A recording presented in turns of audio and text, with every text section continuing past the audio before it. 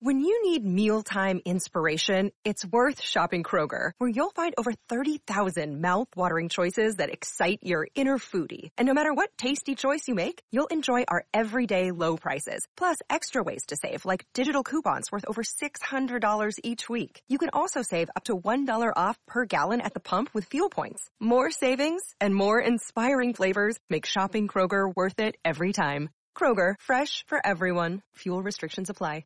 Pleased that we're joined by Noam Laden, our news director here. Noam, known to millions of New Yorkers, many, many years, great journalist, broadcaster throughout the city, and he has family in Israel right now, and he's been obviously following the events there closely. More closely, I've been following them closely, but my goodness, you got family there, Noam. I know you've been very pensive about these matters. How are you? I'm doing okay. Obviously concerned about family back in Israel, but so far everybody there seems to be doing okay. What is the sense? What is the mood there like? What are they telling you? What does it feel like there right now? So my father is, out on the street sending me, over WhatsApp, all kinds of photos.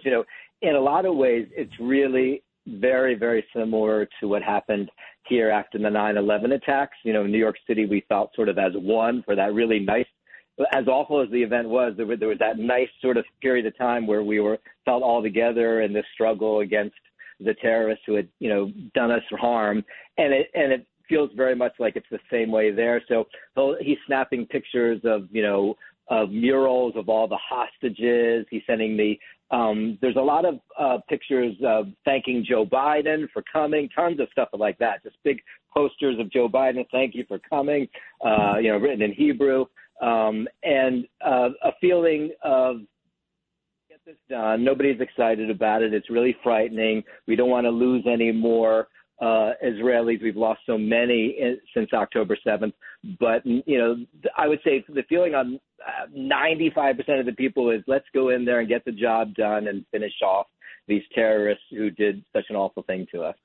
Well, I'm a little bit surprised by the thank Joe Biden part because he sends so many weird mixed messages and seems to be so cozy with that squad and, kind of giving a wink and a nod to the far left and the anti-Israel side. I don't know. But, hey, listen, how do you feel? And what does your dad know about this, that in America, there is a lot of support for Israel. There should be. I'm surprised there's so much anti-Israel feeling, but when people rip down those posters, those pictures of the hostages who are being held, women, children, regular people in custody, in Hamas, in those tunnels, as a measure of support, as a way of support, people are putting up signs and they're being torn down in protest. Is he aware of what's going on here? Oh, yeah. He asked me about what's going on the college campuses. And, of course, he's watching CNN and Fox and all those networks to see how it's all playing out, in the United States, because it's really important how it plays out in the United States in terms of how Israel is supported around the world as it does battle with Hamas.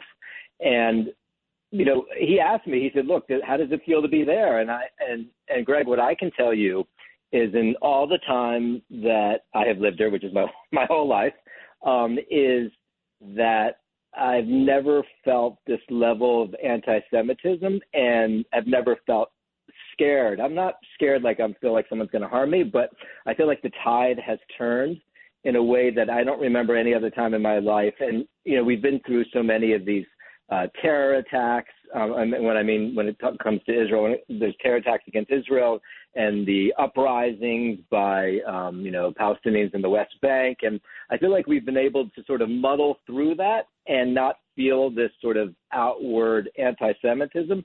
But this time, boy, it feels different. And Greg, I can tell you, just even on a personal level, I have these people who we've invited over to our house who've eaten at our dining room table, who've sat in the backyard of our home in Jersey City drinking beers.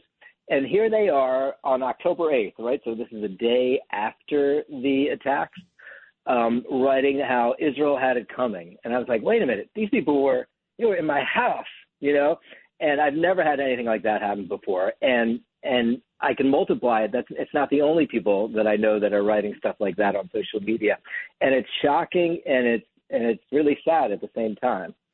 Yeah, that must be. And it could also feel like a betrayal, I would imagine. Let me ask you this, because I find that reprehensible, and I so disagree with that viewpoint.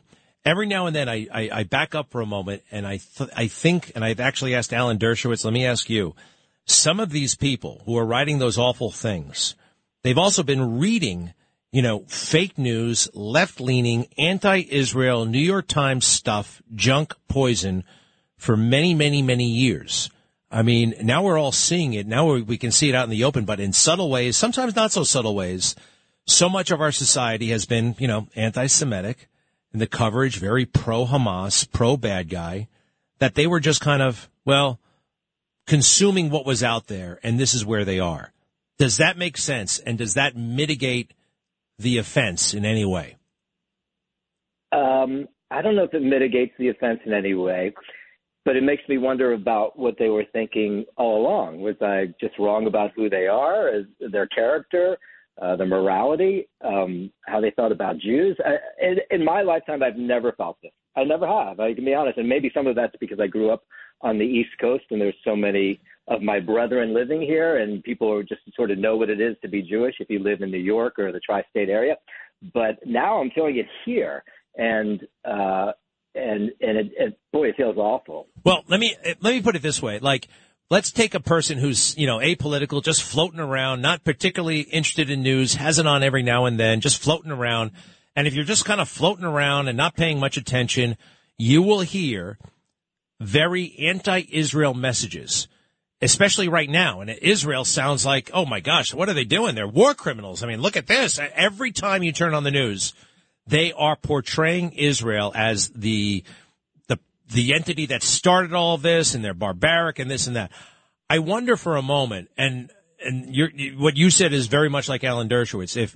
If those people living in those circumstances, the guy floating around not really paying attention to the news, if that somehow explains what's going on right now, because a lot of these college kids are doing it because it's fun. They're just going with the flow. So anyway, forget that. Does that make sense? And do you think that may have happened in some cases? Maybe. I mean, I kind of agree with you with the college kids. I know that people are really upset about that, but that doesn't bother me as much as people who are older who are taking these, taking a side. And college kids do what college kids do, So, but when I'm hearing it from people who are my age, who seem to be, we had that 4-day, and I hope I'm making sense. I feel like we always have, when these attacks take place in Israel, there's always like a 3 or 4 day window of sympathy for the attacks that took place, and then the world turns against Israel. And this one was even shorter. It was like a 3-day window, and then all of a sudden the world had turned against Israel. And I was like, wait a minute, there's 1,400 innocent civilians dead. Babies had their heads chopped off.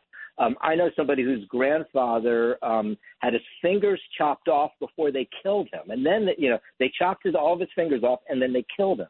And it was so violent and so grotesque.